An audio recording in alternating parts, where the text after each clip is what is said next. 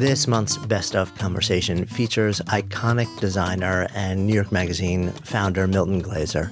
Now 90 years old, Glaser discovered his vocation when he was 5 years old and never looked back. He didn't know how or the precise path, but he did know he had to create, to draw, design, to make. Years into life, Glaser's body of work is stunning in its breadth, its depth, and its impact. The famed I Heart NY logo, yep, he did that. New York Magazine, he founded that. Iconic Bob Dylan, Aretha Franklin posters, he was the one who created them.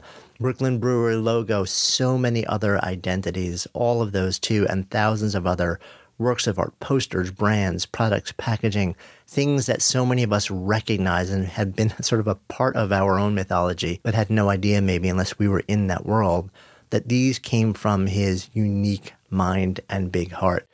His work has been seen everywhere from the halls of industry to local pubs. MoMA, in 2004, he received the Cooper Hewitt National Design Museum Lifetime Achievement Award. And I had the incredible opportunity to spend some time with him at his studio back in 2013, where he was deep at work on a new show. We talked about his really incredible journey, the teacher who validated his choice of happiness over safety, what drives him to continue to create, how he chooses who and what to work on, the difference between the urge to make and the desire to create beauty, the role of formal art education, and the difference between a calling and a career. We also had a fascinating conversation about the role of computers and technology and art and design today, and how it's affecting and maybe even constraining our ability to create while simultaneously creating a world of opportunity.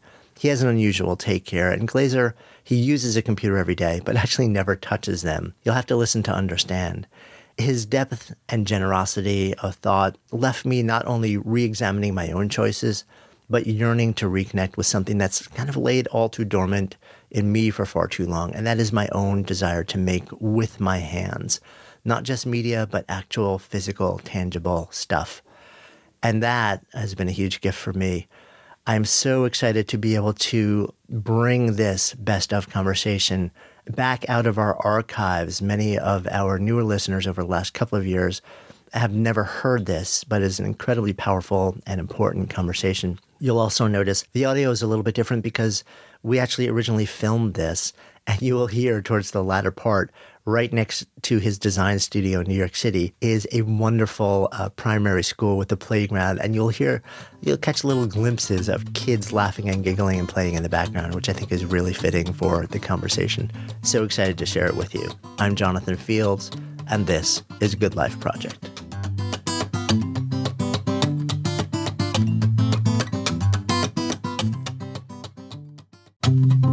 The show is sponsored by meditation app 10% Happier. So the app, it comes with courses that they teach you how to stress better, deal with difficult emotions, and build healthier habits. I love that the material is entertaining and relatable. The host, New York Times bestselling author Dan Harris, he's funny, he's real, he's vulnerable, and he's teamed up with some of the world's best meditation teachers to show you how meditation helps kind of smooth out some of life's wrinkles using cutting-edge science and hard-won experience to demonstrate the tangible benefits that meditation can have. And listeners of Good Life Project get 40% off. Just go to 10percent.com/goodlife. That's 10% all spelled out, TENPERCENT.com/goodlife. And if you aren't ready to meditate just yet, but are curious how smart, ambitious people use meditation and benefit from it, well, then check out the 10% Happier podcast. Either way, you can find it all at 10percent.com/goodlife.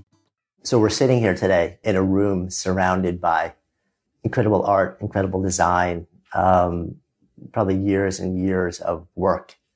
And it's interesting to me because I almost don't know where to dive in. But one of my curiosities is, where did this all come from? And I'm curious, when I think about your body of work, going way, way, way back before there was a body of work, what were you like as a kid? Where does the seed of this come from? Are you going to continue to ask me questions that can't be answered? I'll do my best.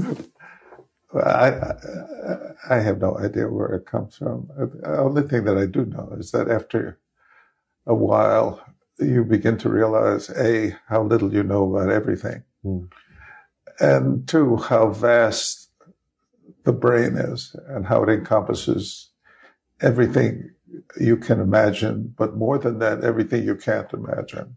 And what is perhaps central to this is the impulse to make things, which seems to me to be a primary characteristic of human beings, the desire to make things, whatever they turn out to be. And then supplementary to that is the desire to create beauty, which is a different but analogous activity. So the urge to make things, probably a survival device. The urge to create beauty is something else, but only apparently something else, because, as you know, there are no unrelated events in human experience. Beauty, I've said this before, but beauty, the creation of it, is a survival mechanism. There's something about making things beautiful, and we sometimes call that art, that has something to do with creating a commonality between human beings so that they don't kill each other. And whatever that impulse is and wherever it comes from, it certainly is contained within every human being I've ever met. Sometimes the opportunity to articulate it occurs. Sometimes it remains dormant for a lifetime. You just don't get the shot at it. But I've been very lucky. I imagined myself as a maker of things. From the age of 5, I realized that to make something was miraculous. And I never stopped. I just kept making things all my life, whatever they were, whatever category you chose to put them in. Whether they attain the status or official status of art is another story. But that is a set of other conventions. But this desire to make things is a profound human characteristic. I completely agree. Was there something that happened at the age of 5, or was it a gradual awakening around then that you seemed to really key in on a moment? Well, I have a canned story about that, which is why I feel reluctant to tell it again, because I've told it so many times, sometimes on film. But what really happened, and this was an event. My parents were going out. I grew up in the Bronx, and my parents were going out to some ceremonial occasion and left me at home to be taken care of by my cousin, who must have been 16 or 17 years old, who came to the house. My parents left, and he was carrying a brown paper bag. And after we sat down in the living room, he said, "You want to see a bird?" And I thought immediately that he had a bird in the bag. And I said, "Yes." And he reached into the bag and he pulled out a pencil and he drew a bird on the side of the bag. And for one reason or another, I think it was the first time I'd ever seen anybody draw something that looked like the object depicted. I mean, I'd seen kids in kindergarten drawing things that didn't look like a bird, but I suddenly realized that you could create life, with a pencil and a brown paper bag. And it was truly a miracle. In my recollection, although people are always telling me that memory is just a device to justify your present, it was like receiving the stigmata. I suddenly realized that you could spend your life inventing life. And I never stopped. That at 5, my course was set. I never deviated. I never stopped aspiring or working in a way that that provided the opportunity to make things that, if you did right, move people. Mm. Which is interesting too. I mean, because you grew up in essentially post-Depression and then World War II in the Bronx. And there was certainly ample need to create moments that touched people and work that touched people. But also, I wonder at that time in our country's history, whether, and in your mind, whether doing this was something where you said, this is something that I could get paid for and build a career around, or this is what I need to do and this is my service. Well, characteristically, I had a very good dynamic. My mother was relentlessly approving of anything I did, and just thought everything I did was marvelous. And my father was worried about my making a living and was very reluctant to even think that I might choose a life in the arts, because he wanted me to pursue a life that would basically have some financial security, a kind of simple idea, but during the Depression, very prevalent. I mean, there was a time when making a living was really tough. He had a dry cleaning store, and I used to deliver orders. Very often that consisted of carrying 4 winter coats up 6 flights of stairs and getting a nickel tip. So I couldn't imagine that a life of an artist would be much more difficult than at any rate, the combination of my father's resistance and my mother's support was a perfect environment, because I learned to overcome resistance. And I was convinced by my mother that I could do anything. An ideal psychic environment for accomplishing something in the world. Yeah. What led you to, in your mind, you're creating art. Do you remember sort of the first glimpse of the experiences of I'm doing this for me and I love it and there's something that I'm just drawn to, versus people are responding to it? It's an interesting and complicated question, because I began using my drawings of a means of ingratiating myself with other young people. I mean, I was the class artist, so designated when I was 6 years old. It's funny, and all through public school, I was always the class artist. It was a funny idea, right? And I would do drawings as a kind of service activity for my friends, mostly drawings of naked girls at a time when we didn't quite know what that was.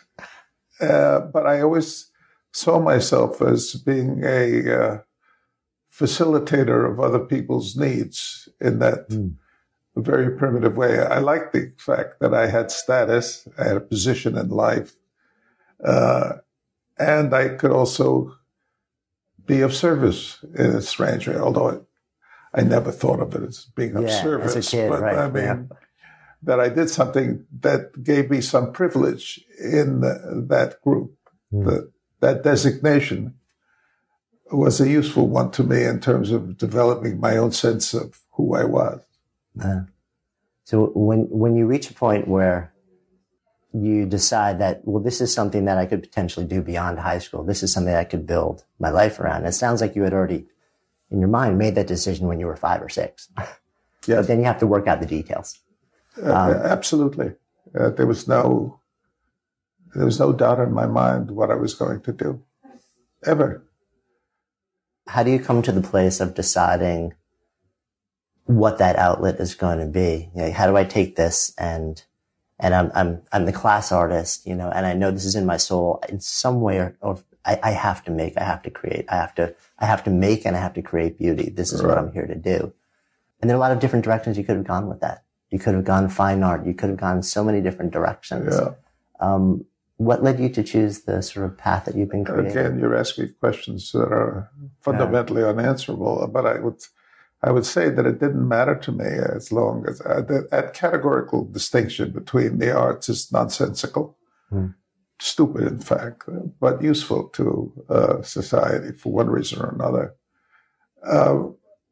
I might have become a painter. I might have become a dress designer. I might have become an architect. I mean, all of those possibilities. I knew I wanted to make things. And then circumstances began to intervene and interrupt that vague decision, and opportunities which I was willing to seize regardless of whatever the consequences. So I have to tell you the story, which is very instrumental in that decision, and even though it's sort of part of my official range of stories, it was so profound that I have to tell it just in order to express how 20 seconds can change your life. When I was in junior high school, I had the opportunity to take the entrance examination to either Bronx Science, which is a great New York school, or the High School of Music and Art. It's another great New York school, neither of which are sufficiently appreciated for how they shaped the city. I mean, these are both incredibly important institutions in terms of New York's population and environment and so on. And I had a science teacher who was very encouraging for me to enter into science. I was very good in science. And he wanted me to go to Bronx Science. And I was evasive about that because I didn't want to tell him that it ain't going to happen. Yeah. But the day of the entrance exam, they occurred on the same day. I took the entrance examination to the High School of Music and Art. And the next day when I came back to school, he was in the hallway as I was walking down, and he said, I want to talk to you. And I said, the jig is up. He's going to find out I took the wrong exam. He said, come to my office. Sit down. And as I was sitting there, he said, I hear you took the exam for music and art. And I said, oh, yes. And then he reached over and he reached into his desk and he pulled out a box of French Conte crayons, rather fancy, expensive box. And he gave it to me and he said, do good work. And I can't tell that story without crying. Because it was such a profound example of somebody who, an adult, authority figure, sophisticated man, who was willing to put aside his own desire for something, I mean, his own direction for my life, and recognize me as a person who had made a decision. And he was, instead of just simply acknowledging it, he was encouraging it with this incredibly gracious and generous gift. And I never forgot that story. I was, 14, 15 years old. But that kind of, the thing about it that always astonishes you in your life is that moment. It couldn't have taken more than 2 minutes. It was totally transformative about my view of life, my view of others, my view of education, my view of acknowledging the other. And it was a very important moment for me. I mean, it's interesting to me also as a parent because, everyone says, what does a parent want for their child? Well, they want them to be happy. All right. But above that, I think before that, we want them to be safe. Sure. And then we want them to be happy. And I think, so we have this kind of ongoing conversation in our heads. Yeah. This may make them happy, but this is more likely to make them safe. Yeah. And there's this risk that we're sort of going and so it's interesting when you share this story because I think of that person, sort of playing a similar role and saying, you know what, I'm choosing happiness and whatever will happen, will happen.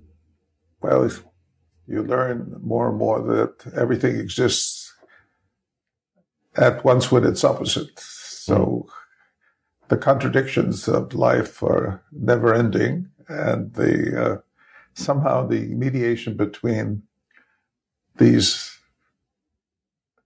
opposites are the game of life. Yeah. I'm asked often, and I'm sure you are also, through your teaching, what if I choose wrong? What if I choose wrong? And, like, what if that wasn't the right, and it's an interesting conversation because, I think the more I think about it and the more I explore life, less and less I believe there is a wrong choice. It's more important to choose and just see what happens. Well, it is. And you could also develop your own understanding by seeing what choices you've made. And, some people, are constantly complaining about their life and the wrong choices they made. And at one point you say to them, well, stop making those stupid choices. I mean, so first acknowledge that you make stupid choices and then see if you want to do something about it. Maybe you don't. And evidently you don't. Right. So be satisfied in your stupid choices. I mean, without being arrogant about it. But you realize that the first step is always, in the Buddhist sense, to acknowledge what is. And that's very hard to do. It's very hard to do. It is. But incidentally, drawing and attentiveness is one of the ways you do that. I mean, the great benefit of drawing, for instance, is that when you look at something, you see it for the first time. And you can spend your life without ever seeing anything. No. Good Life Project is supported by HubSpot. Complex enterprise software, it shouldn't get in the way of launching your next campaign. That is why HubSpot built the new Marketing Hub Enterprise. So say goodbye to countless hours of software management. Their platform offers the power and flexibility that scaling companies need to succeed with the ease of use that you expect. So you match every customer interaction to revenue, use AI to test and optimize, and create more personalized experiences. Plus, you can integrate HubSpot with hundreds of other tools and apps. So stop managing your outdated and overly complex software and start creating remarkable customer experiences. Learn more about the new features in Marketing Hub Enterprise at HubSpot.com/Wondery. That's HubSpot.com/Wondery.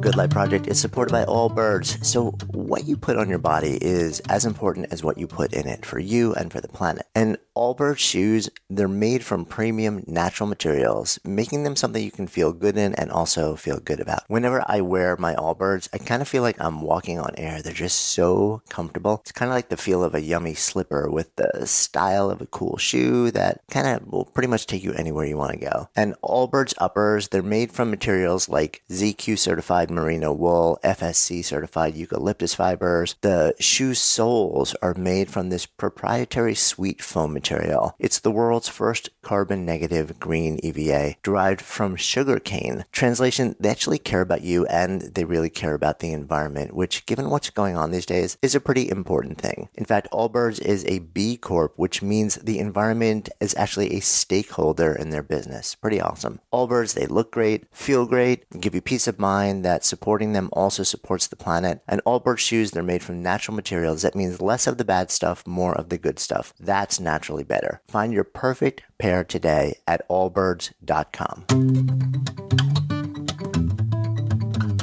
It's interesting that as you're sharing this in the background, we're starting to hear the voices of children playing outside. Yeah, It's almost, it's outside. like, it's the perfect complement to sort of like this topic because what better representation of being here and like seeing what's in front of you than when you're this big? And if we could carry that forward, but for so many people, I feel like some way we lose that. Oh, we do, and you have to. I mean, I do. I can sound as though I know the answer to these things. I don't know the answer to anything. I mean, you have to constantly be attentive to what you deflect in life and what you don't pay attention to, and all the things that you can't see, and all the preconceptions that you do have about everything. And those preconceptions basically blur your vision. It's very hard to see what's in front of you. Yeah, I remember hearing once when told that I couldn't draw, the response that, you know, it's not that you can't draw, it's that you can't see. Everyone can draw, you know, like it's Sure. about, can you actually see what's in front of you, rather than seeing sort of like the image that has already been planted in your mind about what it's supposed to look like. Yeah, it's true. I mean, it's a shame that educationally now, I've been teaching for an awfully long time, and because of, to some extent, the technology, the computer, and so on, and the concern to master programs and so on, that this most fundamental act of anyone in and out of the arts, which is the desire to understand what they're looking at, which involves looking, seeing the brain transformation, the neurological path that moves from the brain to the hand. I mean, someone said the hand is a thinking instrument. And I have a book called Drawing is Thinking. And that has been omitted from art education in most places, not in all places, at a great loss to understanding.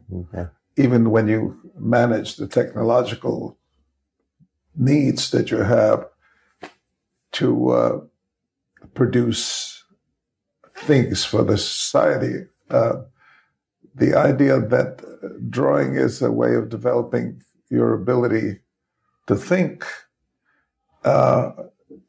doesn't seem to be sufficiently conclusive. Yeah, and it's so interesting for me also as a writer. For a long time, I would do all my writing on a computer. Right. And then I would hit a point where I would just kind of need to step out. And then I started taking, you know, a little moleskin book with me. And I would just sit somewhere in a park. I would go to, you know, a bar or just sit and just write longhand. And at first, my hands started to ache because I literally lost the muscles to be able to actually write. And then what I started to realize was that change actually really changed my output. What channeled through me onto the page when I was writing by hand was very different creatively than what came through my fingers onto a keyboard. And that surprised me. It really did. Absolutely. But everything changes everything. Yeah. I mean, there are no independent events. I mean, I use a computer every day now. I love the computer, but I never touch it. I mean, I have somebody at my side, and I say, make that bigger, make that smaller. Right. But I also use the computer. Right now, I'm doing a series of prints for a show I'm going to have next year. And I use a computer like a lithographic press. I spent years doing lithography. And I just think of the computer as a press that operates at a different speed. Because when you do a lithograph, you have to do a drawing, etch it, prepare a stone, transfer it to the stone, print the proof, look at the proof, and so on, all of which will take you a day. And in order to get 5 different color proofs, it'll take you a month to do a print. I can do all of that in a day on the computer by simply being able to determine what color goes on what color on the computer itself, rather than the old technology. But if I didn't know that old technology, the computer would be useless to me. So it's the interaction between, also the need for speed is a separate issue entirely, because in the case of work that you do on the computer, speed is a factor because it's an economic factor. But in the world of art, speed is irrelevant. So you have two very different objectives there. Yeah, I mean, it's interesting. I recently, there's a letterpress shop out in Brooklyn, and I recently went out there and took a class to learn how to use these letterpresses that they had to go and find from the 50s and bring in. So they had, like really good machines. And there is something so, I mean, when you sit there and you choose the paper and you lay the blocks, and you ink the roller and you just let you roll it through and you roll it back and you hold it up and you feel it. Mm-hmm. It's such a different process, and it's so, you feel it so differently and so deeply. Yeah. It's this visceral, deep thing I could spend all day writing or creating on the computer, but I won't get that. Yeah. So it's an amazing thing to move back to these sort of ways to make. It is. And the virtual world has created a very different kind of nervous system for people who spend their life in that world. And it produces a different sense of appropriateness, of time, of morality, of ethics, of behavior. I mean, I've cited this before, but I was at dinner with my wife and we sat down next to a table with 4 people. And they each had cell phones and they were all talking to somebody outside the restaurant. That kills me. I was like, what's going on there? I mean, why would you be talking to somebody outside the restaurant and not even looking at the people at your table? And when did that become appropriate? I mean, if you were on the telephone for a meal with 4 different people talking to 4 others outside, when I was growing up, right, it would be incomprehensible. Right. Not only is it comprehensible now, it's unavoidable. Right. I mean, when I was a kid, you weren't, if the phone rang and the family was having dinner, you didn't pick up the phone. Right. Right. So what shifted that perception of what's the right thing to do? And there's something really weird about it. I mean, who are all these people in the streets talking to in the middle of traffic as they're trying to cross? I mean, what is it that makes every conversation so urgent that it can't wait until they stop the crossing? I mean, I don't get it. But I think because I agree. I think what that technology does, on the one hand, it flattens the world, which is wonderful. I can talk to people on different continents. Absolutely. So it opens up this cultural, divide. But at the same time, it often disconnects us from the people at the dinner table right in front of us. Sure. And what you were talking about, people constantly on, is that, to me, the biggest ideas don't come to me when I'm working hard at getting them. They come when I step away from the work. When I'm in the woods, when I create pauses in my day. And I get concerned because we're filling every possible pause with, connecting. Yeah. And what is that going to do to what we're capable of creating in the world?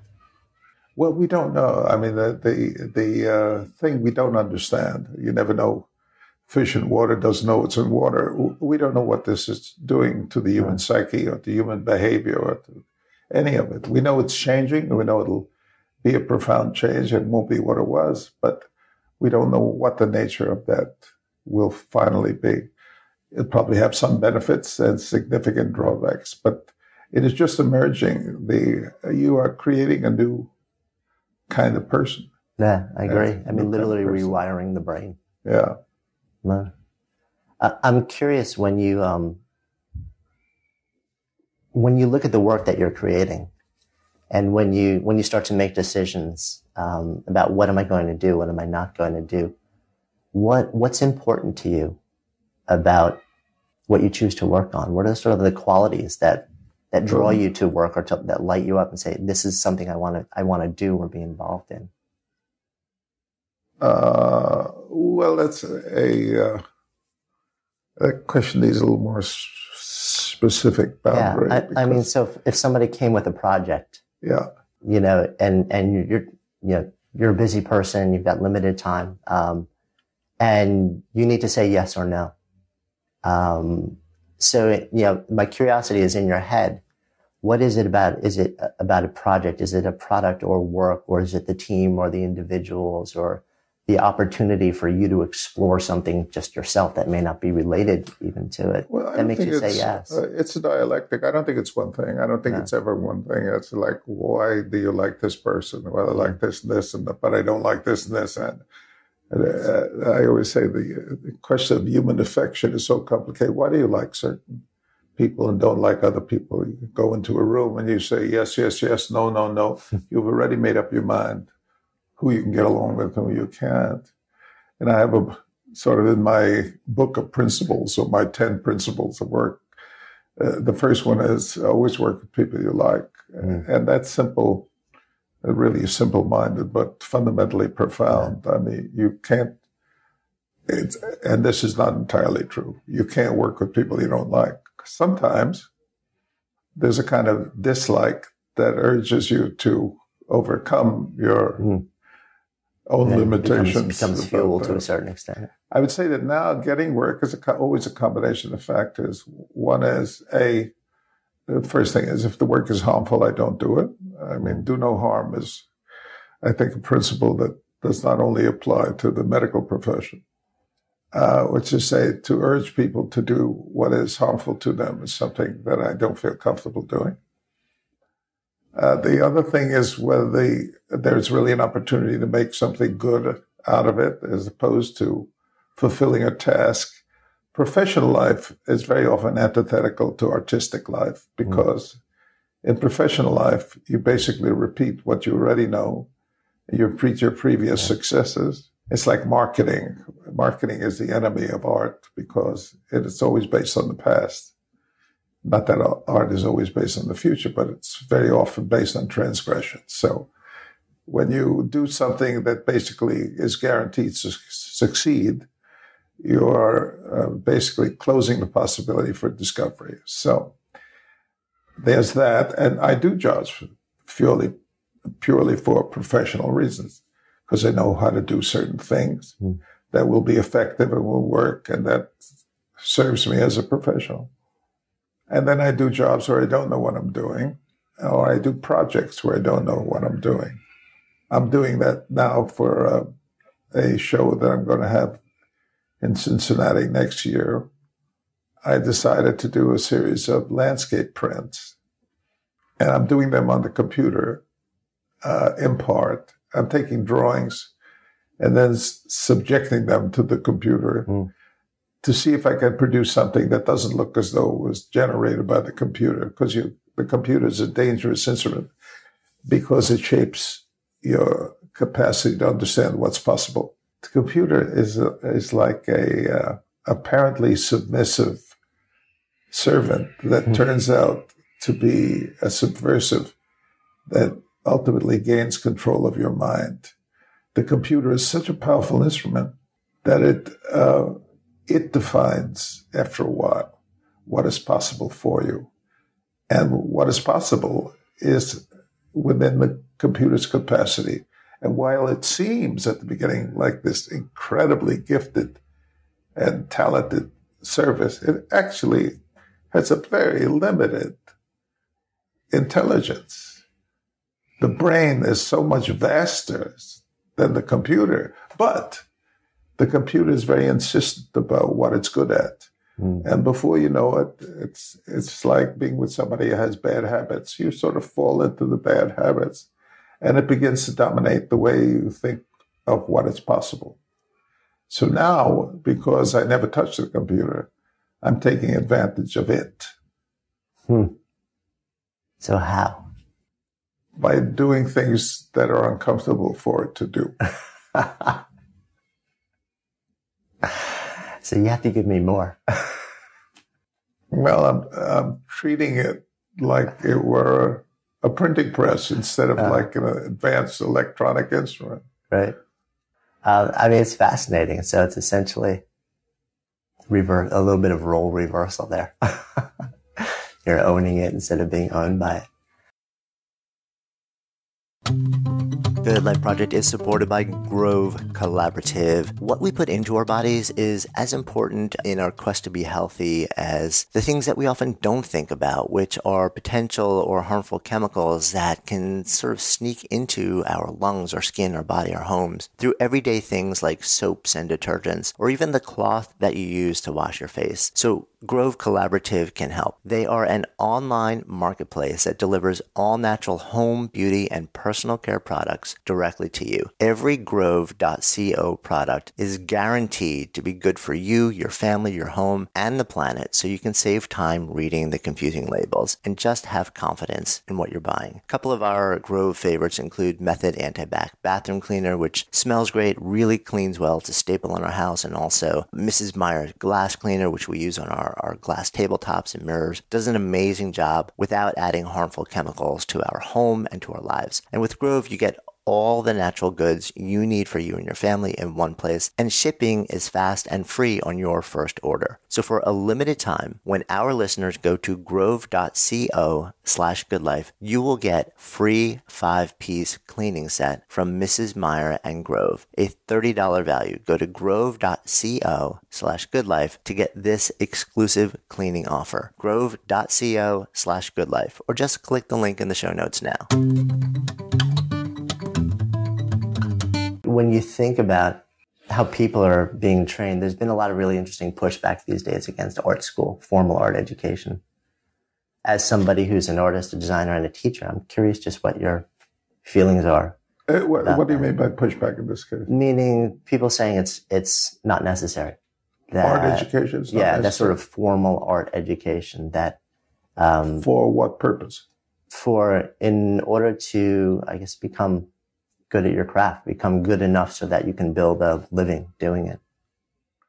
Well, you have to separate making a living, which is one activity, and one that everybody has to face, with enlarging one's understanding of the world.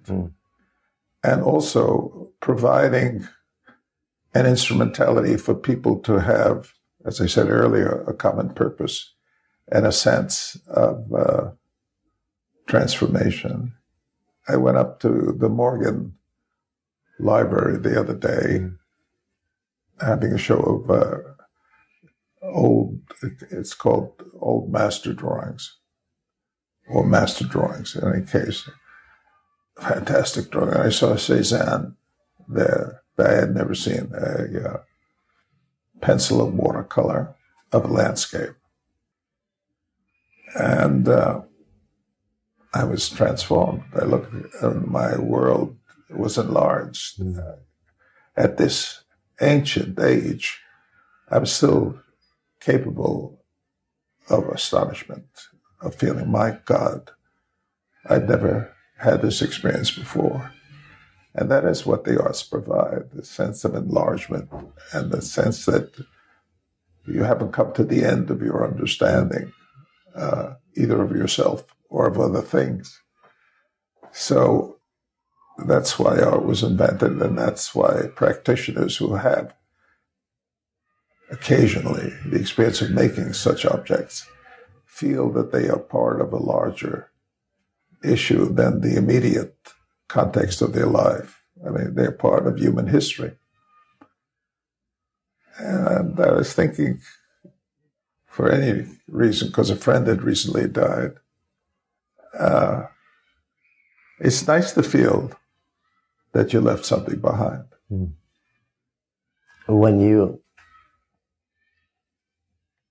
Which is kind of fascinating because, so I'm 47 and I'm married. I have a daughter. And it's interesting that I find myself now thinking about legacy. Still believing that I have many decades left to create work. Sure. But it's creeping into my everyday at this point. And it's a little bit surprising in an odd way. Well, you don't, I mean, you don't necessarily have to think of it as legacy. That sort of gives it kind of an overtone to it. Right. But the just idea in terms of like, what's the body doing of good work work, building? Yeah. Right, of doing good work. I mean, there's something about that, the simplicity of that statement. And I think, I'm not sure, but I think it was Freud who said, love and work, that's all there is. And that's pretty much true. You're ruminating on that.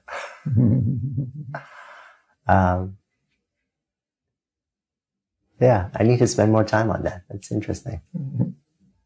So, so the name of this project is the Good Life Project, and it's an exploration of, do we know what any of the pieces are? And one of the questions that I always ask when I have an opportunity to sit down with someone like you is, in your experience, when I offer the term to live a good life, what comes up? A significant life.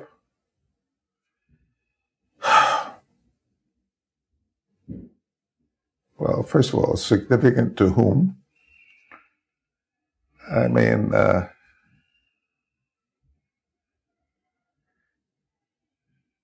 if you're thinking in terms of the history of the world, that's one thing. If you're thinking in terms of a family that managed to grow up and support itself and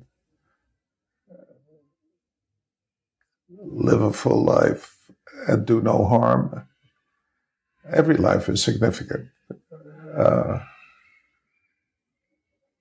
Some more than others. They're heroic figures in history, chosen either for real heroism or real importance or for some illusion of status.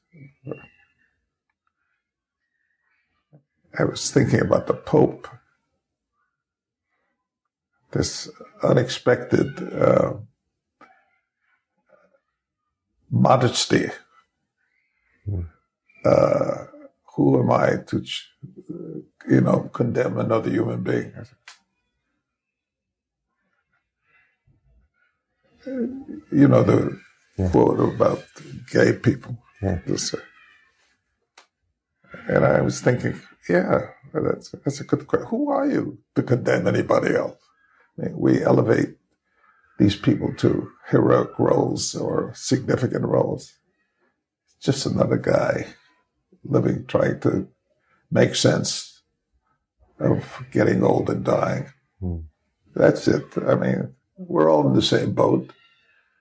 So, but it was shocking to hear that coming from someone who'd been anointed with this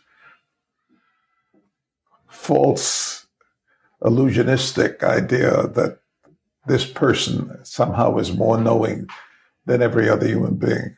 I'm sorry. It's a self-serving delusion, but obviously useful because it persists so much. I'm curious, do you see a good life and a significant life as one and the same? I'm very suspicious of some words like that, and also what they link to. I guess I feel now that you can't take anything at face value. You have to go beyond the superficiality of existing belief. My favorite quote is, certainty is a closing of the mind. And so I don't know what a good life is. A good life, for me, certainly has been the things that I think are important are friendships that I have, people I love, and certainly a marriage that has endured and that continues to endure.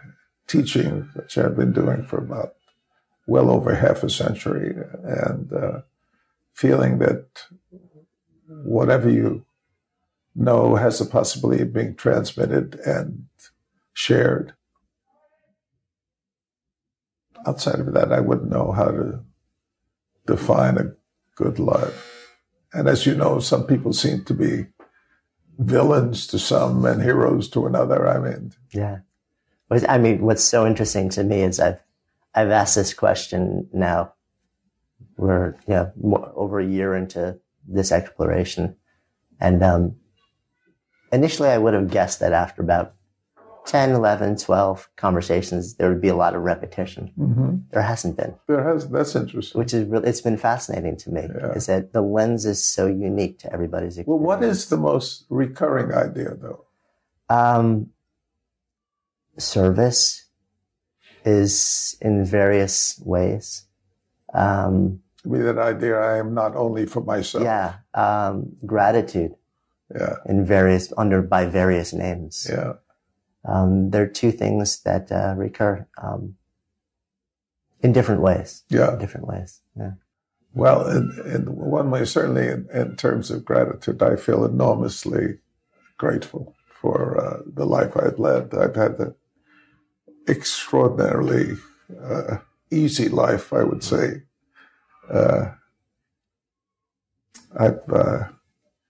I've benefited enormously from the generosity of others, and I've been able to live well and do what I aspire to do. Make some things that I think are useful, and you have to be grateful especially when you realize the amount of pain and suffering that the world is full of. Agreed, completely. Well, I thank you so much for this conversation. You're very welcome. I'm grateful to you for your time and your wisdom and your Sure. openness. I hope the series goes well. Thank you. Thank you. I appreciate it. Thank you so much for listening, and thanks also to our fantastic sponsors who help make this show possible. You can check them out in the links we have included in today's show notes. And while you're at it, if you've ever asked yourself, what should I do with my life? We have created a really cool online assessment that will help you discover the source code for the work that you're here to do. You can find it at sparketype.com. That's SPARKETYPE.com, or just click the link in the show notes. And of course, if you haven't already done so, be sure to click on the subscribe button in your listening app so you never miss an episode. And then share the love. If there's something that you've heard in this episode that you would love to turn into a conversation, share it with people and have that conversation. Because when ideas become conversations that lead to action, that's when real change takes hold. See you next time.